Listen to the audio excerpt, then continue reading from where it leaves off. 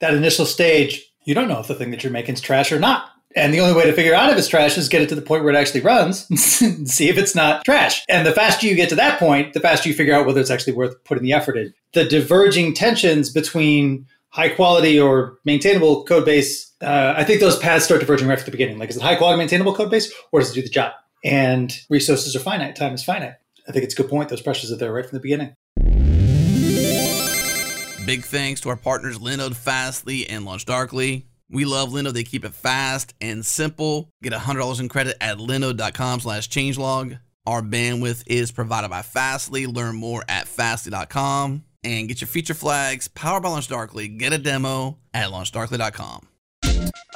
This episode is brought to you by Teleport. Teleport lets engineers operate as if all cloud computing resources they have access to are in the same room with them. SSO allows discovery and instant access to all layers of your tech stack, behind NAT, across clouds, data centers, or on the edge. I have Ev Consovoy here with me, co-founder and CEO of Teleport. Ev, help me understand industry best practices and how Teleport Access Plane gives engineers unified access in the most secure way possible. So the industry best practice for remote access means that the access needs to be identity-based, which means that you're logging in as yourself, you're not sharing credentials from anybody. And the best way to implement this is certificates. It also means that you need to have unified audit for all the different actions. With all these difficulties that you would experience configuring everything you have, every server, every cluster, with certificate-based authentication and authorization, that's the state of the world today. You have to do it. But if you are using Teleport, that creates a single endpoint. It's a multi-protocol proxy that natively speaks all of these different protocols that you're using. It makes you to go through SSO, single sign-on, and then it transparently allows you to receive certificates for all of your cloud resources. And the beauty of certificates is that they have your identity encoded and they also expire. So when the day is over, you go home, your access is automatically revoked. And that's what Teleport allows you to do. So it allows engineers to enjoy the superpowers of accessing all of cloud computing resources as if they were in the same room with them. That's why it's called Teleport. And at the same time, when the day is over, the access is automatically revoked. That's the beauty of Teleport. All right, you can try Teleport today in the cloud, self-hosted, or open source. Head to goteleport.com to learn more and get started. Again, goteleport.com.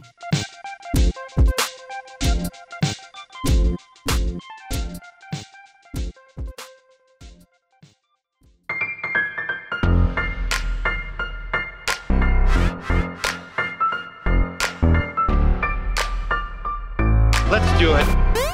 It's go time. Welcome to Go Time, your source for diverse discussions from around the Go community. Join in on the conversation during our live recordings. On Tuesdays at 3 p.m. U.S. Eastern, we hang out in the Go Time FM channel of Go for Slack and listen along at youtube.com/changelog. Okay, here we go. Take it away, Kris.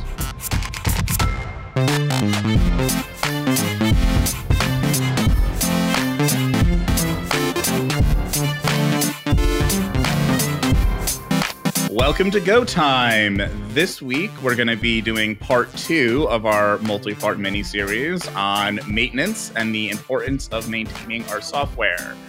As I said in the first episode in this series, we talk a lot in this industry about innovation, about greenfield projects, about prototyping and hackathons, but rarely do we talk about the longer side of things when it comes to software, the maintenance and the long-term prospects of it.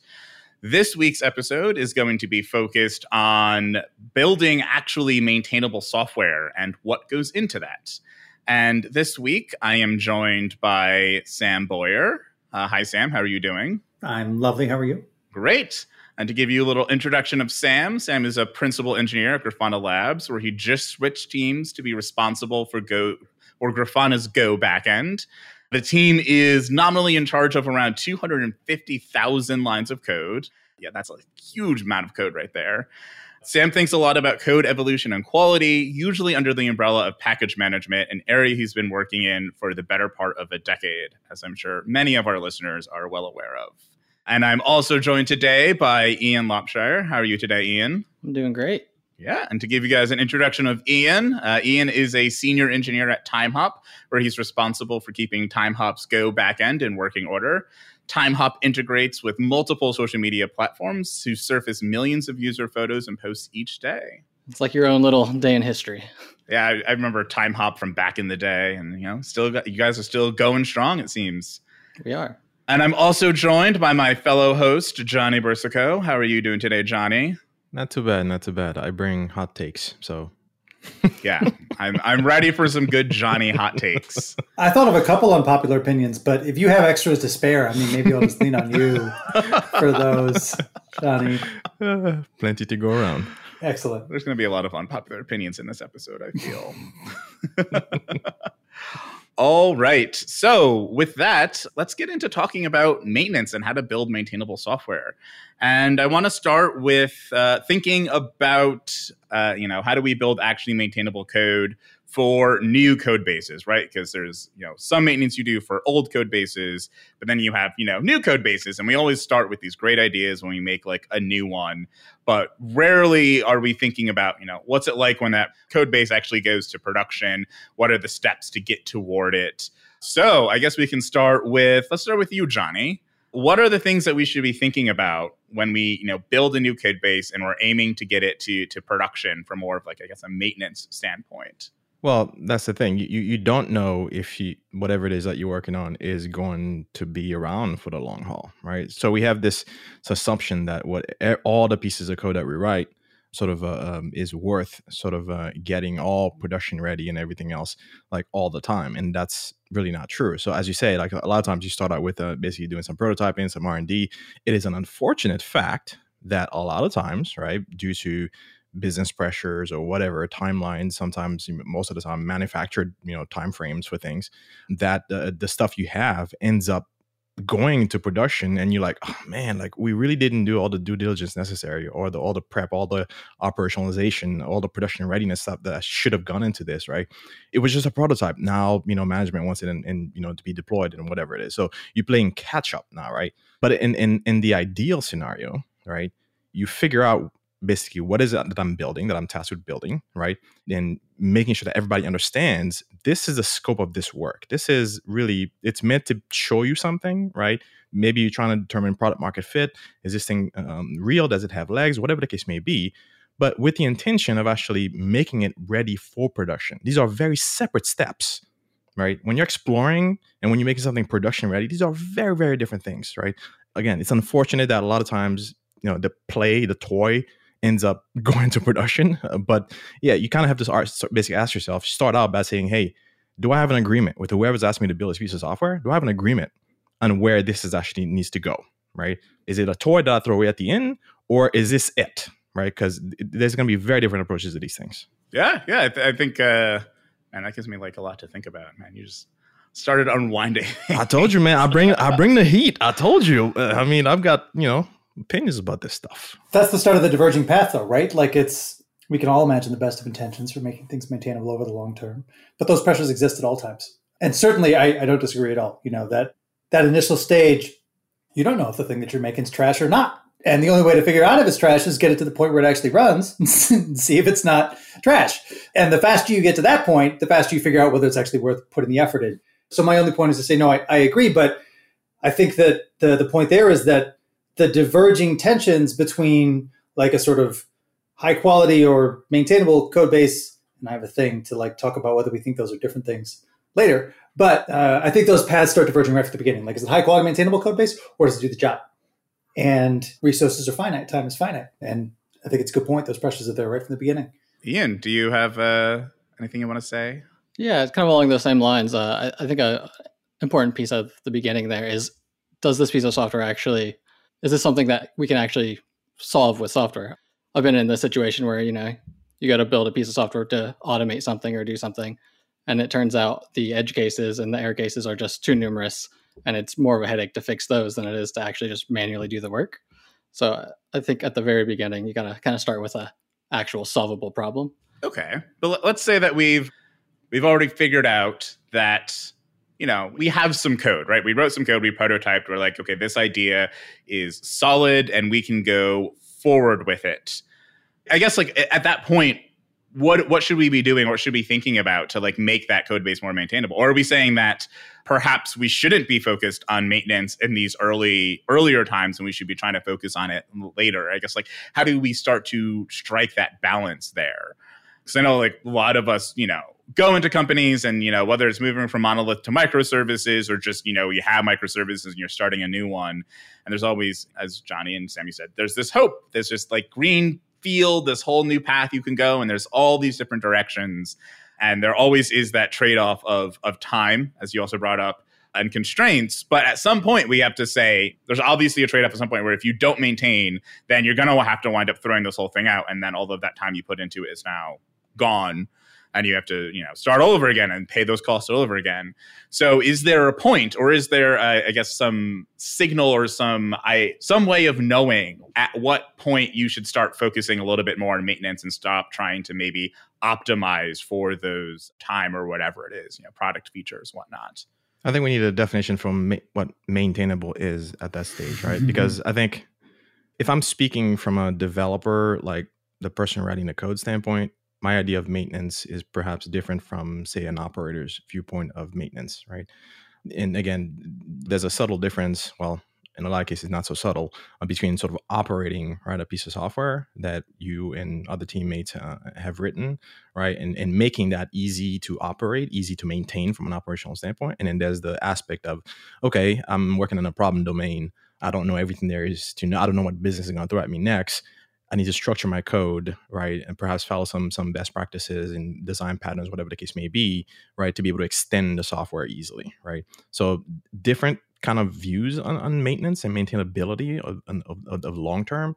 And interestingly enough, different companies, depending at their stage of sort of technology sort of maturity, right, or engineering discipline and maturity, right, they're going to be on different sort of positions on sort of spectrum, right? So I think really you can't look at sort of maintainability in a vacuum on its own. You kind of have to say, well, for us, what does maintainability mean, right? And that's going to vary from team to team. I feel like Sam has something he wants to say about that. I'm not sure I can. Well, the problem is actually, I think I hung on to something you said earlier there, Johnny, about the difference between operating and maintaining. Certainly there are differences, but I don't know. I've had a few thoughts swirling around in my head about what it means to do maintenance, because I do agree, like, we need a definition for what that actually is, right? My sense is that there are two fundamental ways in which we can think about maintenance. One is fixing bugs, and the other is adding features.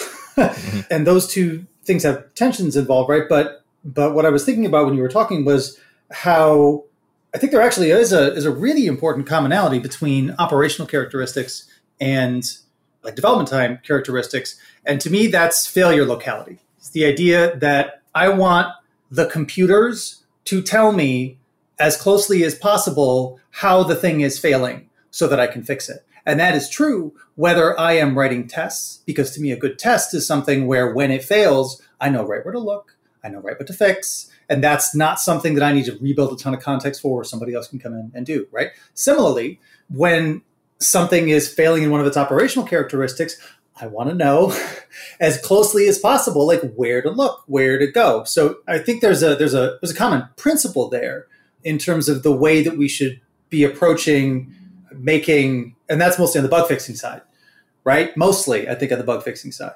But maybe where the paths meet in the woods of the two approaches, or of the bug fixing and then the feature adding, is the extent to which, your tests and your telemetry and whatever systems you have set up for consuming your operational information are able to tell you when the thing that you were adding over here broke some stuff over there, right? And quickly guides you to the same thing. Because, I mean, ultimately what we're talking about here is, like, does the software continue to be correct or not? And how can you tell? So I apologize, though, because, like I said, that it kind of took off like a thing you said at the beginning, and I feel like I missed the tail end of it, which is why I was thinking about biting my tongue, but then Kris called on me, so I'm sorry. Ian's got some thoughts too. He looks deep in thought. Yeah, so this idea of like locality, I think, is important for maintainability as well. Like, I feel like if we minimize the amount of like unrelated changes that have to happen to make a change, a desirable change that is maintainable, right? So because maintainability, right, has all these facets, right? Perhaps we can sort of come at it from the other way around. What would we call unmaintainable software, right? How do we define that? I think that's something we perhaps all might agree on, as these are the sets of things, right, in practice that make a piece of software unmaintainable. And I'm sure over the course of our individual careers, we've probably seen a few, right? I mean, you could start with anything you can lint for, right? Like, especially in Go, where there isn't a lot of disagreement about like what should go into linters. That's a lot more common in other languages.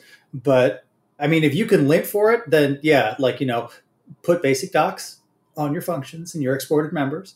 Maybe don't have insanely short variable names for literally everything that you do. There's the minimum bar, right? And I feel like we can almost just, put a check mark on the list and say, okay, if you can lint for it, like maybe just, do that from the start. And actually I would loop back to the early question, right? Even in a new code base, like throw the linters in as soon as you can. Maybe you can ignore and just write some dumb, like, one-liners for your function docs, right? But like, don't make things harder for yourself. Just start from that and get yourself a nice little like foundational baseline going of the basics. But I used words to identify the easy parts so somebody else can talk about the other things that might be harder to agree on about what makes unmaintainable code. Because I think it's a great question. I think coming at this from a negative angle is a good way to do this. Ian, do you have ideas on what makes unmaintainable code? I mean, I do. I think fundamentally untestable code is unmaintainable. If you can't know if it's correct, you can't make changes to it.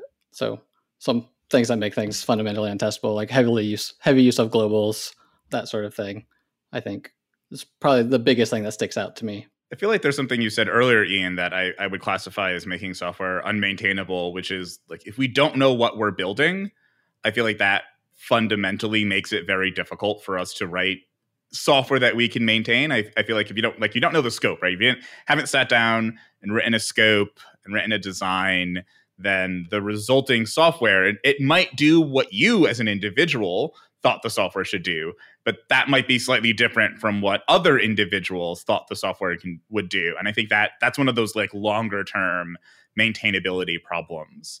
If people have different concepts of what a specific code base or a specific package or a specific function even is supposed to be doing, then when multiple people work on it over time, it kind of atrophies and it kind of falls apart. And I think we've all seen these functions that live in code bases that have just been hijacked to do something completely different from what the original author intended.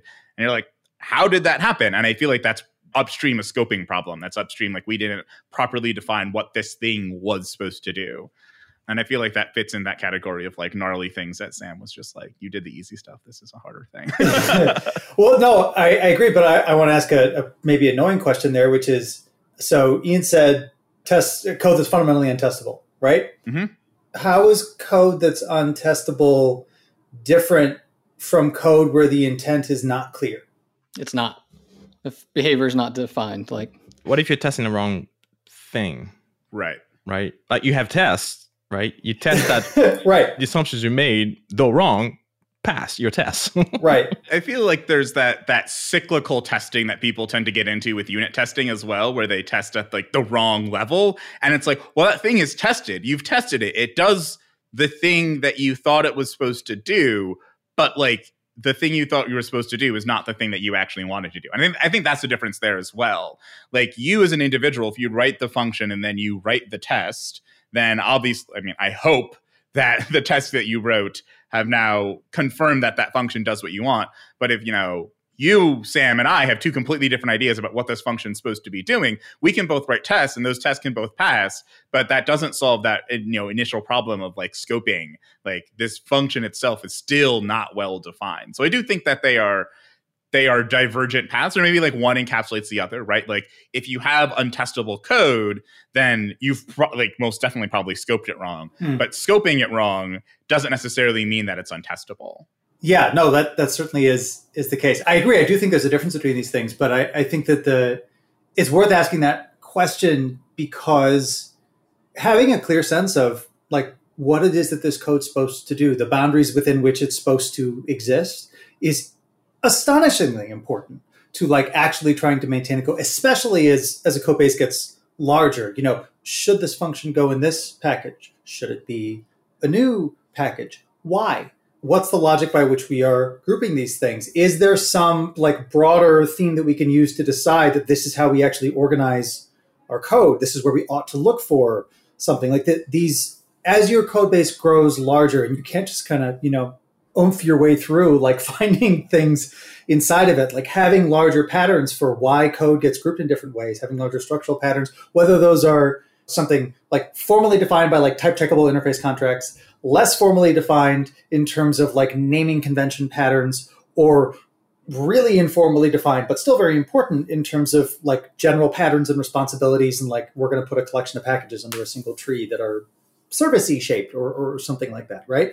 As your code base gets larger, and take note from that intro bit where I'm currently thinking about and mostly learning a 250,000 line code base at the moment, having patterns and structures like this, I think do an enormous amount to orienting the maintainer, who inevitably, given a large enough code base, you just have to assume that every maintainer is basically naive at some level about what's in some code.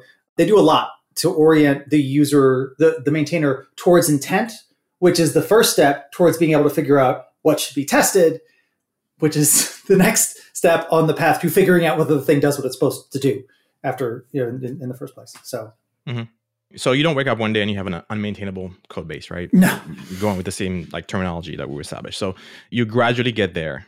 So we've already sort of created, or at least identified the nuance between correct code and testable code. The two are not necessarily the same thing, right? But I think, to me, you start to gradually get towards an unmaintainable code as you start to let your technical debt, which is, that's not a bad word. That's not a dirty set of words, right? Technical debt is absolutely, I think that's necessary, right? And when you're evolving software, as long as you pay it back. If you don't have debt, you haven't done anything great. Exactly. Literally, you need technical debt is part of the currency, right? That you have, right, to trade for things, basically to pay an upfront cost for a certain feature, right, and then to come back and actually, like fix the things that really make it maintainable in the long term, right? So when you don't address your technical debt, you start to creep towards that unmaintainability, where to the point where it's like, oh man, like I'm looking at a code base which has been around for a couple of years. And there's 3 different ways to do the same thing with a slightly different parameterization. This one accepts, like an empty interface here because somebody wanted to make it super flexible, but they didn't understand enough about the problem domain. Now you end up having to create another one with more specific. You can see those like sprinkles of just different people trying to solve the same problem in different ways, and not basically saying, okay, we've done enough sort of damage, right? We have an understanding of what it is that this thing's supposed to do now. Can we just take a minute, take a step back, take all the different ways we do the same thing, refactor, right, for maintainability, right? As opposed to somebody come in, next week and says, oh, now I need a slightly different version of this thing. Now you have 4 ways of doing the same thing, right? So you start that march towards, increasingly unmaintainable software. But is any software truly unmaintainable? That would mean that you can never do anything else to it, unless you're basically on a code freeze. That's it. It's done. You're never touching it again. Like, as long as software is delivering value for the business, you have to maintain it, right? So if you don't do the things you're supposed to be doing, right, towards making something maintainable for the long term, you're going to increasingly creep towards that increasingly unmaintainable state.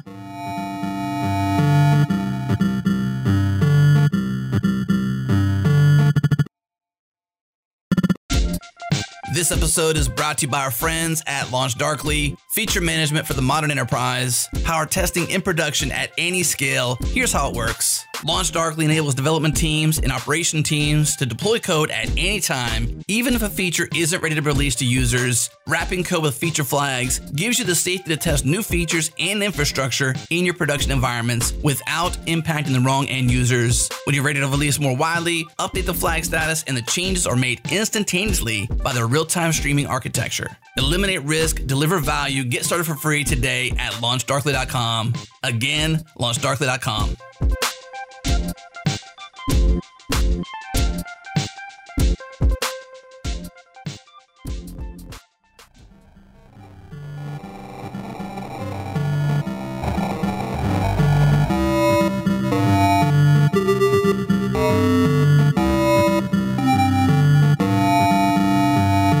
Have you guys heard the rant about the word performant and how it's a made up word that doesn't mean anything. Like, is the software performant? What does that mean? What does that mean? How fast is performant? So I ask it here because I think maintainable is the same kind of problem, right? Mm-hmm. The point is we're on a sliding scale here. And whether or not you would call something maintainable or unmaintainable, I mean, realistically, that's a question of how bad your day has been. But if you're being a little bit more high-minded, it's like, what is the appetite of the organization that I am in for allocating a bunch of time for being able to make changes to this thing? So it is fundamentally contextual to like the environment that you are operating in the same way that like, is the code performant is actually a question about what the appetite of the organization is for like accepting latency, whatever, along this particular path. There's no objective standard here for it, which is why, as you say, Johnny, it's this risk of the creep towards you can continually add things that might make it more unmaintainable, but maybe would never necessarily reach there, or or exogenous factors that might change, like how many things are relying on that code that will suddenly have it be in an unmaintainable state, whereas before it seemed fine. And I think you have a good call out there, because I think the business is also on the hook for ensuring that there is enough space, time, resources for keeping the software maintainable. Because if you don't, and as I'm sure we've all either experienced or heard, like if you're never making room for improving your code base, not adding new features, not fixing bugs alone, but really improving the code base to make it easier to work in, eventually your shipment of features is going to come to a crawl. And everybody's like scratching their heads wondering, why does it take like 3-4 sprints of 2 weeks a pop to add just this one feature?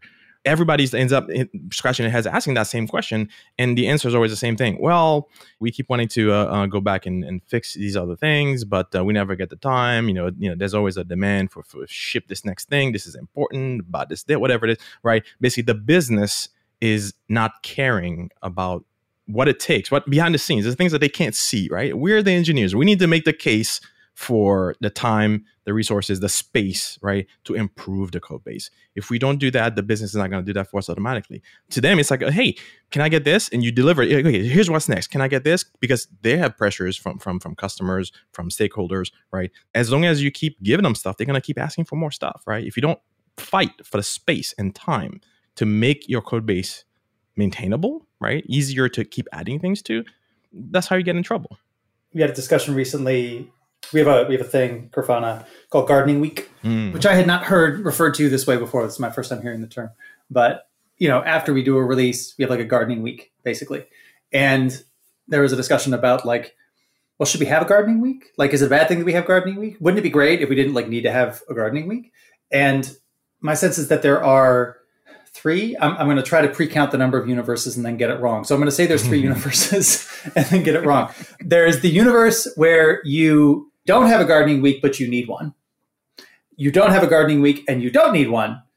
And you have a gardening week and you need one. I don't think the like have it and not need it is a super realistic one, but there you go. There's my missed count. There's 3, but maybe there's 4. Anyway, point is, like, I had this initial reaction to seeing the existence of gardening week and seeing, oh, like, come on, can't we kind of do that as we go along? And then I realized, no, like, actually, I would so much rather be in a world where there is 2 words, gardening week, that has an understood meaning and an understood reason why it's valuable to the business and why it's valuable to the people involved, and that we have that time and that space allocated in a sort of structured way, because it is way better than being in the world where you need a gardening week and don't have it.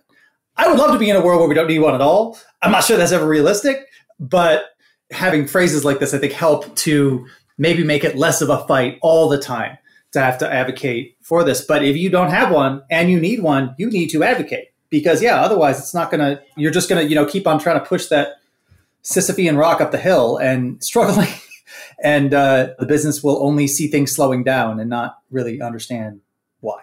And I guess I have a sort of question off of that, but I want to preface it with something. Like the code bases I've worked on that have been unmaintainable, or it feels like unmaintainable, where it's like this thing should take a week and instead it's taking 4 months to do. This is miserable. I hate everything, right? Whenever I've wound up in one of those situations, it's always like, it's not like one big thing that's the problem. It's always like thousands of little tiny things. And then you look at those in isolation and everybody's like, well, that's a little thing. So is it really worth it to go and fix it? There's all this other stuff we need to do. Like, it's always like, we know that it's death by 1,000 paper cuts, but we never want to like stop any one of those paper cuts from happening. So the question I have based on that is like, is gardening week enough? Or should we actually be pushing further and saying, we want like a gardening team? Because I think there's this, myth that exists in our industry that like, people wouldn't like working on said team. It'd be like this miserable thing where like, oh, well, that's the team of people that doesn't get to do the fun stuff of building features and building new products and doing all of that. But I think, and I have some friends that are like this, that are like, no, just give them code base. Let them go and just like clean up some certain parts of code bases. Scratch that itch. Yeah, like the garbage men. Like every city, like imagine what our cities would be like if there were no garbage people, right? Not garbage people, but like trash collectors. That's a better. I mean, it'd be good to have a city that has. I didn't hear it till you said it. I mean, it would be a wonderful world if we didn't have garbage people.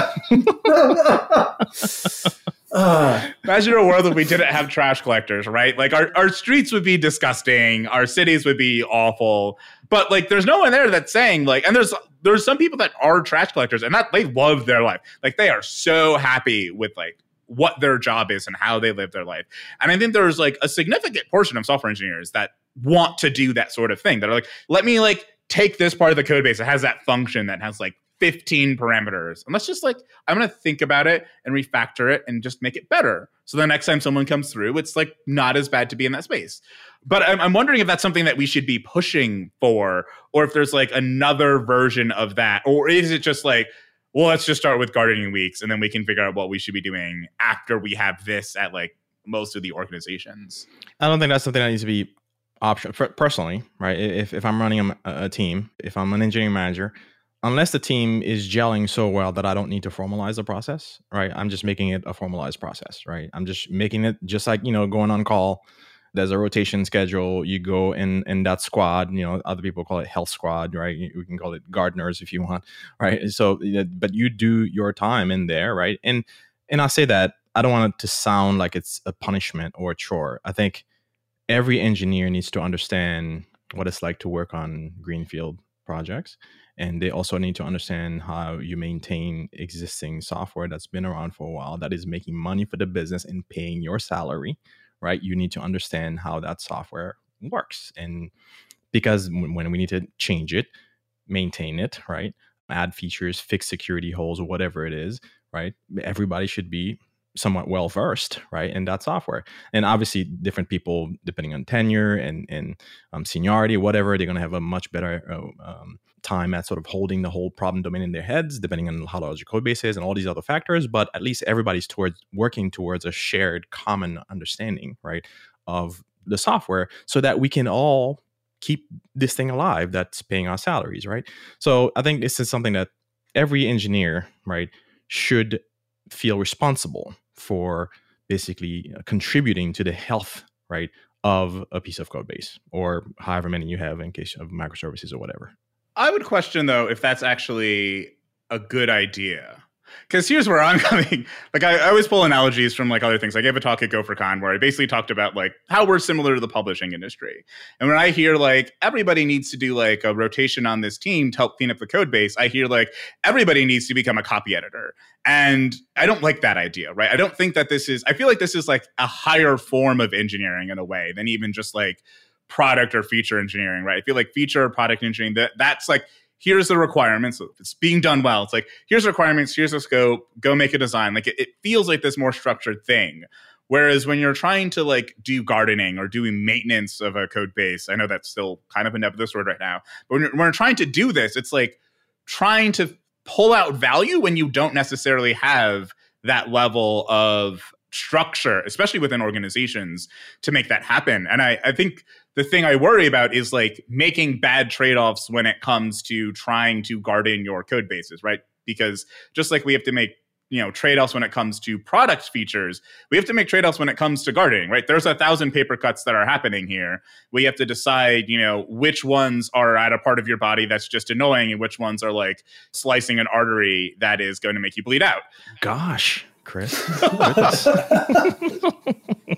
Your analogies, my friend. These analogies are escalating, right? Like up and away. But I feel like that's like a very difficult thing to figure out and to determine. And I feel like there are people that are really good at like that prototyping, that hackathon style engineering. I feel like there's, people that are really good at this more maintenance mindset engineering. And just like I don't want to put maintenance people into hackathon style stuff because they burn out, they are miserable. I don't want to take people that would rather just be doing product features, or really rather be like, give me a ticket, I'll do that ticket, and then I move on, in a situation where now it's just like, here's a code base, go make it better, or go figure out the things that we need to do to make it better. So yeah, I think that's where I fall on that. I disagree with you on that. And because... Disagreement. Nice. So this idea of like greenfield development, right? Like I think in a lot of ways, it's an easier process. You're starting from new, you don't have a lot of things to consider. But you can only do it well if you have had the experience of having to go back and change things. So if all you do is build greenfield stuff, you're going to leave a trail of debt behind you and never realize it. So if you have this distinction between a maintenance engineer and a greenfield engineer, I think you're going to kind of end up with bad software. It's not necessarily saying that you have to be one or the other. It's more so saying that like we shouldn't make everybody like that's why I don't like it being a rotation, right? That's the thing I was more objecting to than anything else. It's like, if people don't want to do this, that seems like an option that we can have, in the same way that I think if people don't want to do product engineering, for example, like we're not like every engineer that works at a company must do product engineering. So I don't think that, every engineer should have to do maintenance work. I think they should have to be aware of the maintenance work that goes on, right? We can't, just like in observability, we can't just like, or with SREs, we can't just be like, the SREs will just take care of all of our reliability things. Like the engineers still have to care about this. But I think it's important to make the distinction of like, who winds up working on this like the most and who develops like the ethos of it, right? So yeah, I mean, but I don't disagree with you either. because I think it is important to get people seeing the repercussions of what they build, right? We can't have a world where there are just like, I mean, that's kind of the world we live in right now, where there's just a bunch of people running around creating stuff, and then they're never around to pay for, the repercussions of it, whether that's because, it's kind of built into the organization, or because, it's a startup or whatever. And, oh, well, we built this thing and now we've made an exit, and now the next group of people can deal with all of our terrible decisions.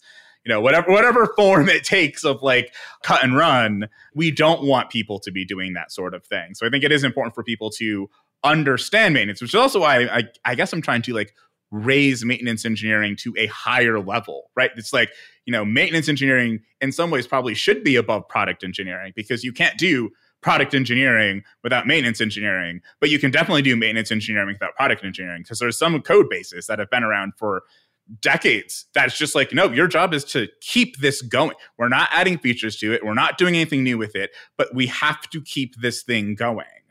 I don't know. I would point back to, at least on the maintenance engineering is a higher form than product engineering. I'm not sure I can compare them. I would go back to Johnny's earlier point about technical debt, and you borrow money to start a company. You take on debt for a good reason, and it's because you're trying to make something on the outside. But I would say the debt you have to take on needs to be good debt, right? There's good debt and there's bad debt.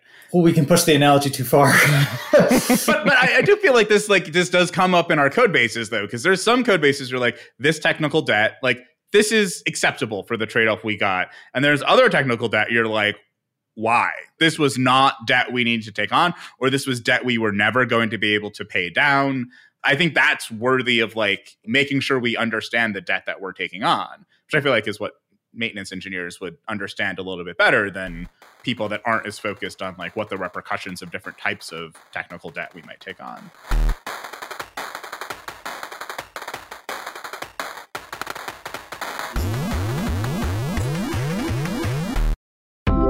What's going on, Gophers? This episode is brought to you by Equinix Metal. If you want the choice and control of hardware With low overhead and the developer experience of the cloud, you need to check out Equinix Metal. Deploy in minutes across 18 global locations from Silicon Valley to Sydney.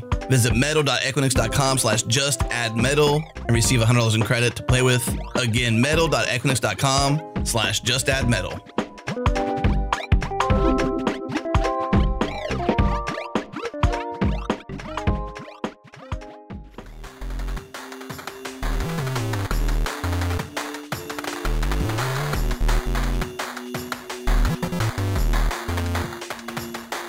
This feels like a good moment to stick in the question that I alluded to earlier, which is there a difference between maintainable code and good code in the way that we are talking about it? Good doesn't tell me anything, though. Maybe. Okay. I mean, I can show you very good code that is obfuscated code, and it's designed to be short and terse, and it's good by that definition, right? So I always feel like we have to sort of provide the criteria. Sure. Well, no, but that's why I'm asking the question, because when I was thinking about maintainable code, I found myself sliding into thinking about good code. And the distinction between these, I think it's interesting where it is or isn't different. Like, one thing that jumps out to me clearly is how I have internalized that belief that the best code is code that is easy to delete. That is the best code. It's not easy to extend. It's not super abstract and great. Nope. You can delete that.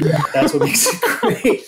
So the point there being, certainly, I agree, like, I do have some of my own internal definitions of good that I think have started to skew towards maintenance. But I asked the question here because if we're having a discussion about, like, what is the relative value of maintenance versus, like, pushing forward, right? Then it seems like part of the thing that we're asking is what our values are in terms of what actually makes code good versus not. So I asked the question kind of to put a spotlight on, I guess, another definitional issue that seems to be at play behind some of this. I feel like they're different because I feel like there's code that I've seen and code that I've dealt with where I'm like, this is not good for whatever reason. Maybe it's like a Go code base that's written in, Guava, right? It's Java, but just happens to have Go syntax. Wait, that's a thing?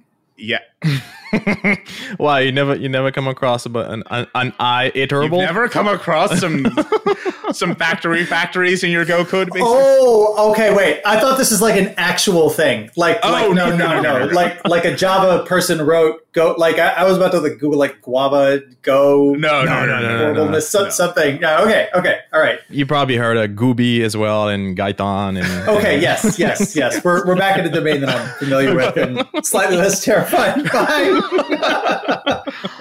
So I've worked in some of these code bases before where I'm like, this is bad and this is gross and I do not like this. And it makes me as a gopher very mad that someone has done this. But I wouldn't say that those code bases were unmaintainable or like weren't maintainable. It's like you're using interfaces everywhere. I hate you for it. But like there's a logic to them. They're arranged in a way that makes sense. And you can see like, okay, this is where we would add things. If we want to get rid of this is where we delete that, right? So for that reason, it seems like, yeah, we can have bad code that is still maintainable code. So I do think they are separate things. I do think in that case, like, the reason we're saying it's bad code is because you're writing it in a language, but not embracing the language you're writing it in. And I think, to your point, you could say good has to encapsulate both writing the language for the language and also making it maintainable, in which case then you can definitionally make it so that, yes, good code and maintainable code are the same thing, but I don't think you necessarily have to do that. I think they can be distinct. So, I mean, under that, never mind. It's not even worth doing that.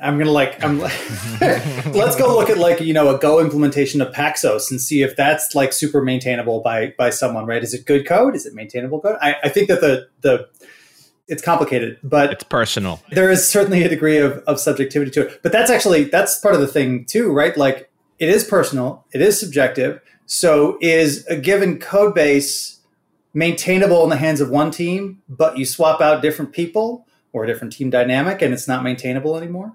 I think if you're using Go, it's a bit more so than it would be otherwise. And I'm speaking like completely from my own experience here because Go was sort of designed with that in mind, right? It was designed with the ability. I mean, Our linters, right? They all follow a similar approach. Are the go font, right? To remove, everybody's pet peeves around formatting. I want my braces on this line. I want mine on my, these kinds of things, right? So our entire sort of ecosystem like prides itself on the ability of anyone finding a Go code base. You might not understand the problem domain that you're reading about, but you could read the Go code, and the code itself will be readable to you, right? As somebody who's completely new to that code base, right? And since you're going through a 250,000 line code base right now, you can attest to that probably, right? So to me, that's the thing. Like the technology that we use can help, right, in the maintainability, right, of software, right? So if we add that sort of lens to it, I think the technology plays a huge role in that as well, not just the people. I think in that case too, we have to like maybe level up what maintainability means as well, because it's like, okay, well, if we want to be able to move this code base between teams, say, like if we have, say, microservices, and those microservices might be handed off to different teams or reorg to like make things make more sense. I think that's where you have to start building more, I guess, documentation in this case, or just processes and practices into your organization that allows that code to be moved between. And that inability for a code base to move from one team to another team becomes a problem of maintenance, right? It's like, okay, now this code base that might be maintainable for one team is now classified as unmaintainable because it can't be maintained by 2 teams or 3 teams or however many teams that you want it to be maintained by. And then that's a thing you have to go back in and resolve. And I wonder if that helps us frame maintenance as well, to kind of like help us answer this nefarious question that exists right now of like, what is maintenance? Maybe it is this thing of like, a sense of the team. So it's like a subjective thing, and like a comparator over time. So it's like, all right, well, this code base is currently maintainable because like we can do something that we weren't able to do before. Now we can do it now, and we continue to sustain the ability to do that into the future. If we add a new thing to our definition of maintenance, then something that was maintainable becomes unmaintainable, and we have to like bring it back to home of maintenance. It reminds me a lot of simplicity, right? Like what is simple, and the famous Rich Hickey talk of simple made easy and all of that. It's like, it's this very difficult concept to like pin down, grab down, and it when you go into a code base, right? You know a simple code base when you're in it and you're working in it. And it's hard to figure out when you've lost that simplicity, but you always sense that you've lost it. I feel like maintenance is the same thing. It's like, when you're in a maintainable code base, it has a certain feeling. And then when you've lost that. When something has diverged, and it's like, okay, this no longer feels like a maintainable code base anymore. There's something wrong with the way that we can properly maintain it. I feel like this is all subjective, though. I mean, this is all very much our own experiences.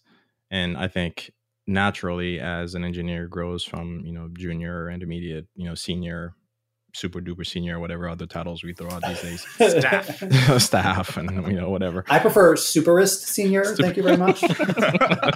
Yep. Right. It's all. I mean, you get that gut feeling that Kris is talking about, right? It's like, yes, this is based on my experience, based on what I've been through. This feels good. And when you start to lose that grip on and when you can no longer hold in your head all the different strands that you've had to pull to understand one single feature in the code base, once you've lost that, then you kind of, this could be better, right? But is there a more scientific method, right? Like I remember back in my Ruby days, we relied quite a bit on things like code climate and whatnot to measure things like, cyclomatic complexity and sort of repetition, all these kinds of things, like, some heuristics, and trying to figure out, okay, based on a common set of agreed upon don't do's, in this case, the Ruby community, right? These are the things you should avoid doing in your code base. So you get that feedback almost immediately, right? You open up a PR and then boom, you've got some feedback from a machine, right? Not from another human, from a machine telling you, hey, we ran some linters and this is what we found. Rubocop yelling at you. I mean, I remember I'd be fighting Rubocop every day on every MPR because I'd be like, oh, okay, fine, I have to go and fix that, right? Oh, okay, fine. Like, but you're paying that cost and you have a machine helping you, right, to identify these things, and all in the hope that you will not get to a point where you've got so many of these the accumulation of these minor paper cuts, right? We call them, that the code base becomes sort of, every time you're in there, it's kind of feels yucky, kind of feels that feeling that you're talking about, Kris. Like, it's like, oh man, we have too many, little pinpricks here kind of thing. Is there such a thing in Go? Obviously, we have our linters, we can have that sort of immediate feedback mechanism, but do we all agree on patterns and best practices and things? The stuff that we sort of usually throw the word idiomatic Go, is that our common set of patterns? Is that as scientific as we get? I feel like for Go, we could probably get at least part of the way there. Like I'm always thinking about writing because I'm a writer. I'm kind of thinking of manuals of style and how when you have a manual style, it has a lot of very strong opinions about this is how you do things. Exactly. For those wondering what we're laughing about, Sam just pulled up a book on style. Yeah, it's Drunk and White. It's a classic. The book on style, in fact. Yes. The book. Yep. The book. Indeed.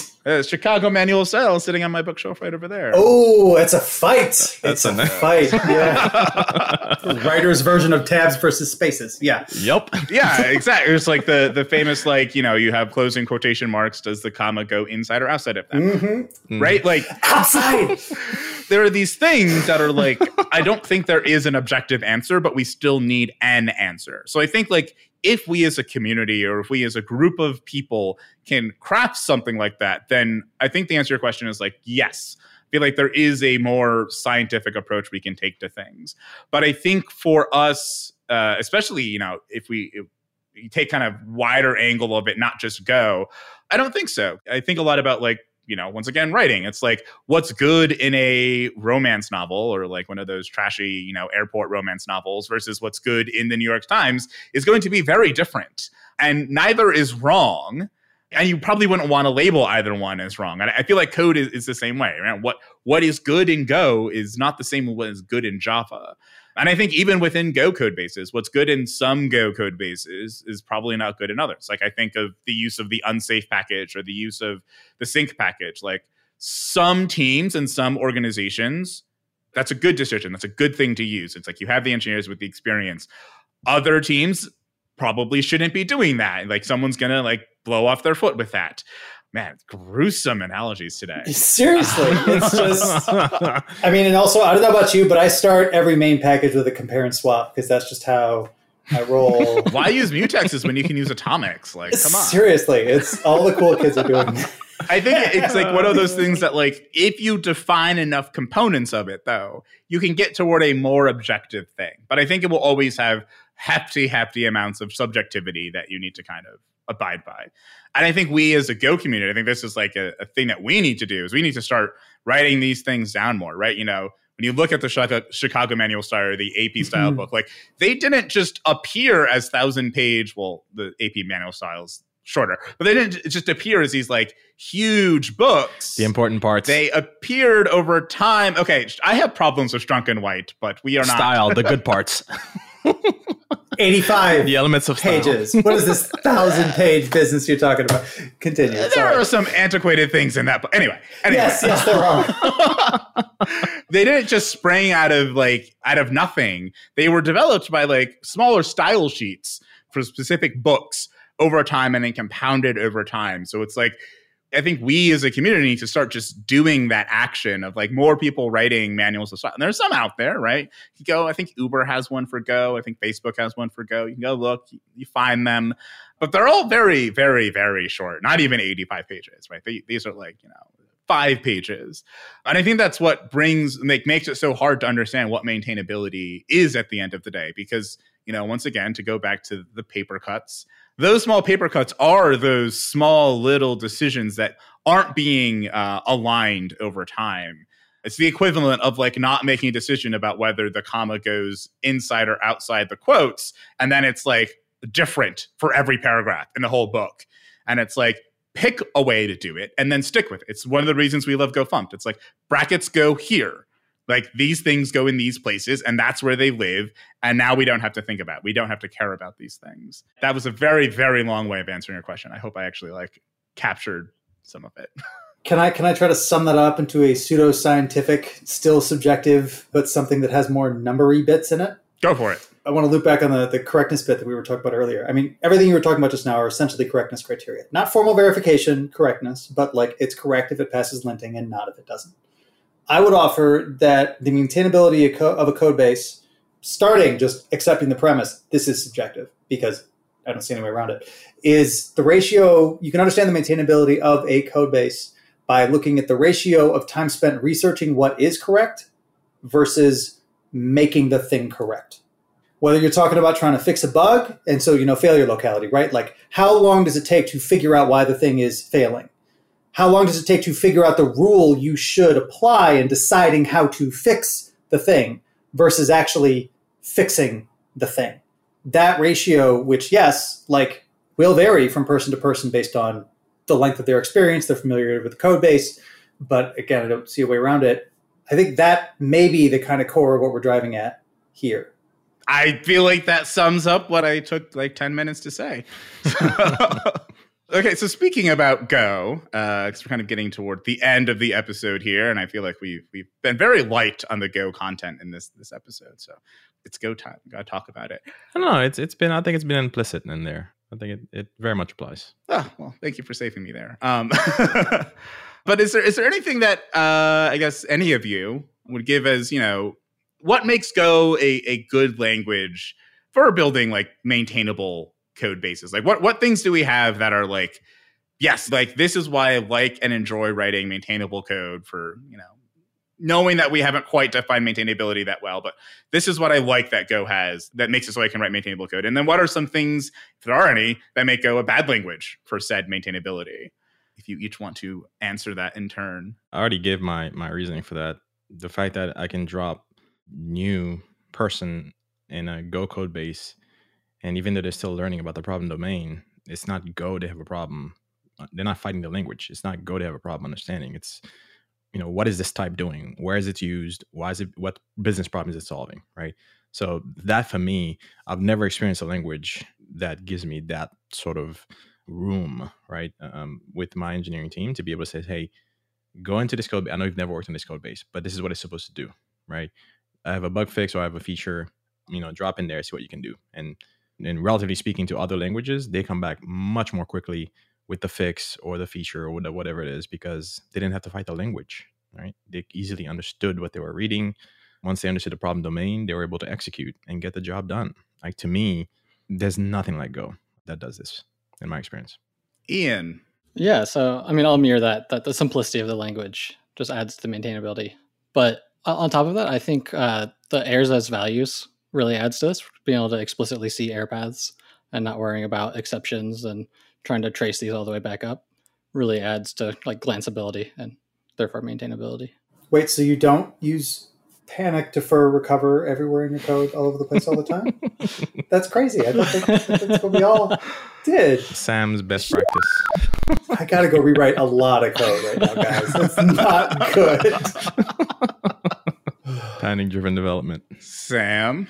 Yeah, I'll go with the definition I just offered, right? Like, I think that I will mirror these same statements and translate them into the ability to quickly, with very little research time and mostly fixed time, hone in on the basic answers to the questions about structure of code. I remember running face first into a very large Ruby code base and being gobsmacked about my inability to figure out what felt like basic questions. I had been really just focusing on Go code for a while and came back and I was just like, wow, I can't even just like look up symbol names and find them in places. There has to be like, special pseudo static analysis. The manner in which the structures, invariants, rules, whatever the language, make it possible to, even over large code bases, have clear answers to questions about basic things like what are all the instances of this, references to this type or to this interface, or perhaps even find all the implementations of it, a relatively difficult thing to do and yet still very doable.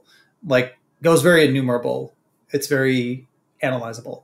And that means that most of my cognitive effort is spent on dealing with the higher order abstractions that people have tried to create because all the boring questions are quickly answerable. And so I can get right to the heart of the matter. All right. And then final question. What would you add, if you have anything, to make Go more, let's not make Go itself more maintainable, but make the code that we write more maintainable. Generics. Hell no. No. I want generics, but just for me. It's everybody else can screw themselves, right? Like, because then I know what mine do, and I don't have to deal with any of your garbage, and then we're fine, right? I'm fine. That's what's important here. Yeah. Oh, I would add Rust. That's what I would add. I would really like to have, compile time. Unpopular. There you go. I would really like to have compile time guarantees about shared access to global immutable state. Forget this Go test race garbage. Come on. Right. Static or nothing. That's my... Is this a helpful answer? This isn't a helpful answer. I'm sorry. Well, we avoided dependency questions, so it's okay. We did. Scooted right by it. Well done. Okay. Nice. It's time for unpopular opinions. I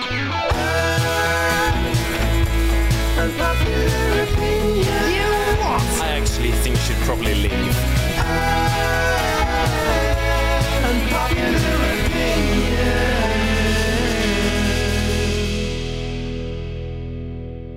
Ian, you're up first. Unpopular opinion. I really don't have one this time.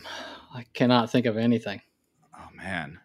It's okay. Sam has an extra 4 for you. Oh, crap. Let me hear some other ones, and I'll if something pops in my mind. Get the wheels turning.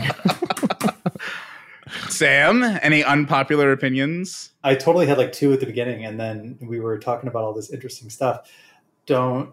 I was going to say don't use gRPC, but I can't actually back that one up. I don't think that's unpopular. You don't have to back it up. You can just throw it out there. Oh, I can just throw it out there? Jeez, God, that's liberating. Okay, don't use gRPC. Let the masses interpret. All right, don't use gRPC streams.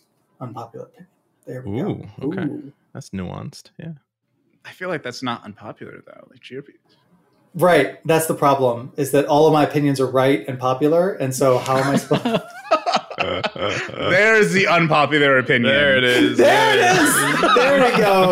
There we go. Yeah.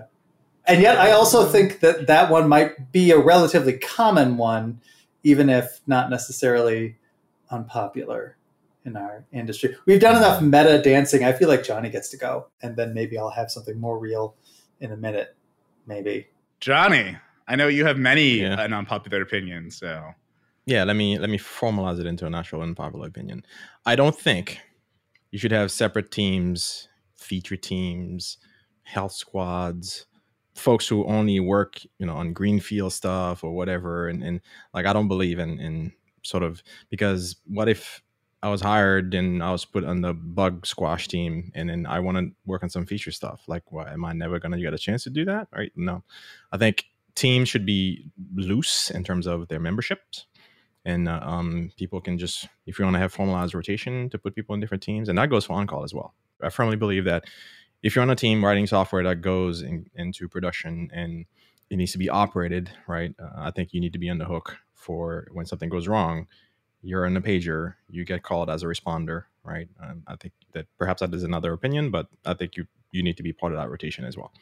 It all basically falls under this umbrella that as an engineer, you need to be exposed through basically to all the layers, right, of the stack as it pertains to running the piece of software that helps a business make money. I think you need to understand each, maybe even spend some time in support, be at the front lines of customer requests and bug filings or whatever it is, right? So play a role in each layer of that.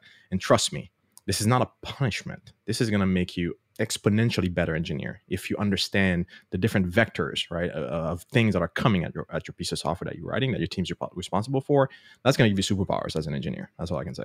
I think I agree with that. Not the on-call stuff, because I don't wake up for anything when I'm asleep. So the thing's just going to be broken until I wake up in the morning. So if that's okay, then sure. But I feel like maybe on-call should be for... You wouldn't do well on my team. This is also why I purposefully avoid roles that have on-call components to them, because I know this about myself. So it's good to know thyself. Yes. Man who understands his constraints. I mean, respect, right?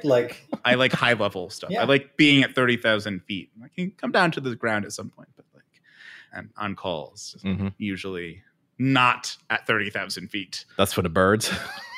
You're a little bit lower.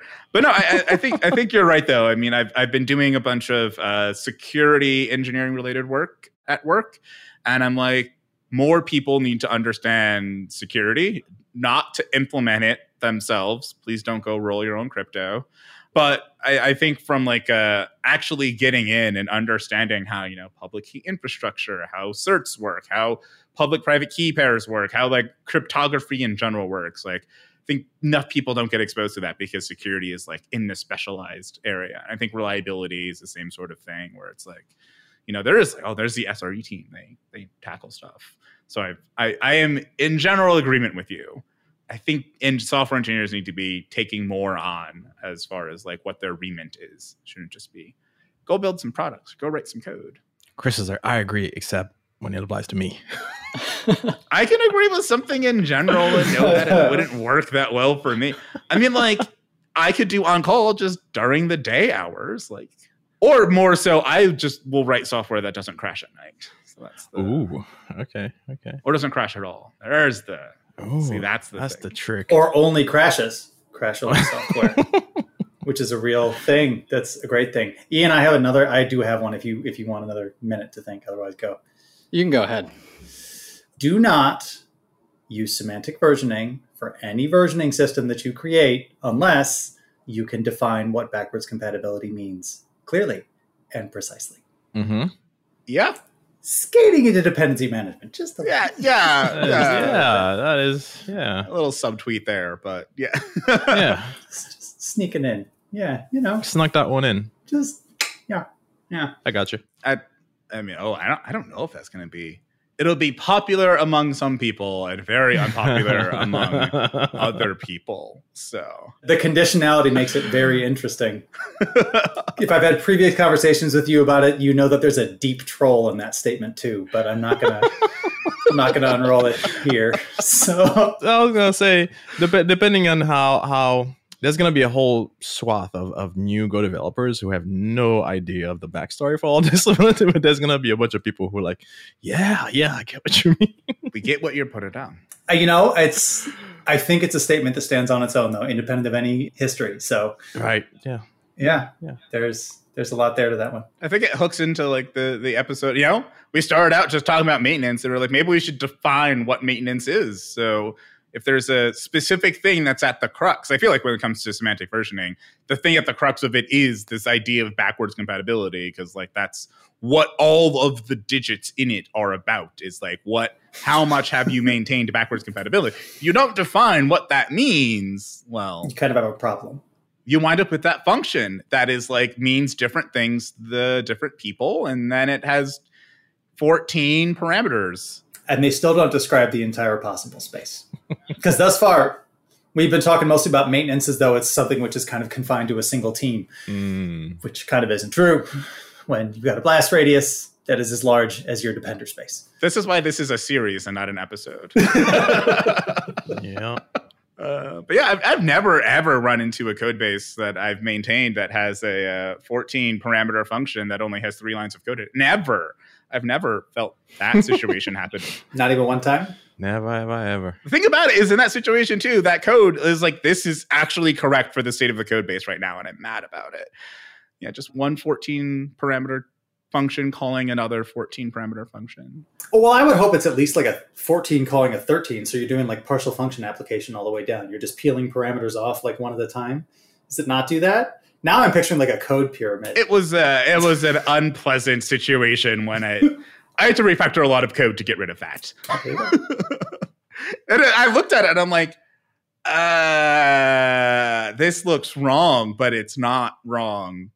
All right, merge it. It was a bad situation. Anyway, Ian, unpopular opinion. Got anything? It doesn't have to be related to Go or code. It is not related, but I do have something. Okay.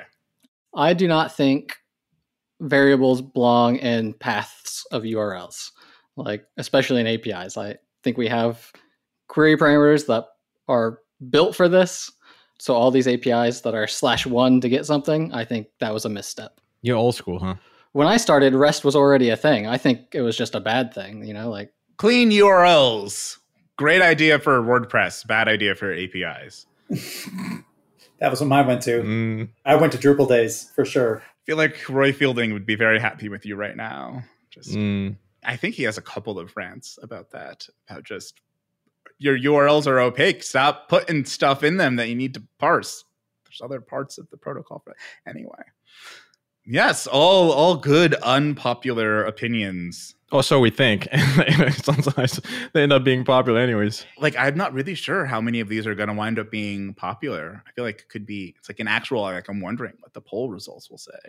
Because we do go and we poll all of these on Twitter. So should be good. I mean, my Summer one really, like, that one gets unpopular when you start suggesting alternatives. It sounds fine when you're just like, the world's terrible, don't do that thing, and everyone agrees. And then you like try to suggest an alternative and everybody's like, go yourself. And so it's depends on how far you walk it out, I guess. I'm gonna fall over. We haven't had a bleep on the show in a while, so this is gonna be a good one. Sorry. I really should have inquired at the beginning. Oh, I mean, Peter got his one swear, so I feel like you also can get a couple swears in. Okay, all right. Okay, we're a mostly family friendly show. Gotcha. Noted. I'll remember for next time. Yeah. Thank you, Ian and Sam, for joining us today, and thank you, Johnny, for being my co-host through this. And thank you to all the listeners out there for enduring through another episode about maintenance. There are more to come. If you're enjoying these conversations around code quality and maintainability, I humbly recommend an episode we did on Changelog a while back with Adam Barr about his book, The Problem with Software. It's called Why Smart Engineers Write Bad Code. Take a listen at changelog.fm/339. And if GoTime is your jam, take it to the next level with a Changelog Plus subscription. That's the best way to directly support the show and make the ads disappear. And during the month of September, we're throwing in a free t-shirt of your choice when you sign up on the yearly plan. So you can rep GoTime in meat space in a comfy tee. Sign up today at changelog.com/++ and we'll send you a coupon code for that free t-shirt. GoTime is produced by Jared Santo with music by Breakmaster Cylinder. We are brought to you by Fastly, LaunchDarkly, and Linode. Next time on GoTime, Natalie invites Bill Kennedy and Cao Shang to talk about books on Go. We'll have that one ready for you next week.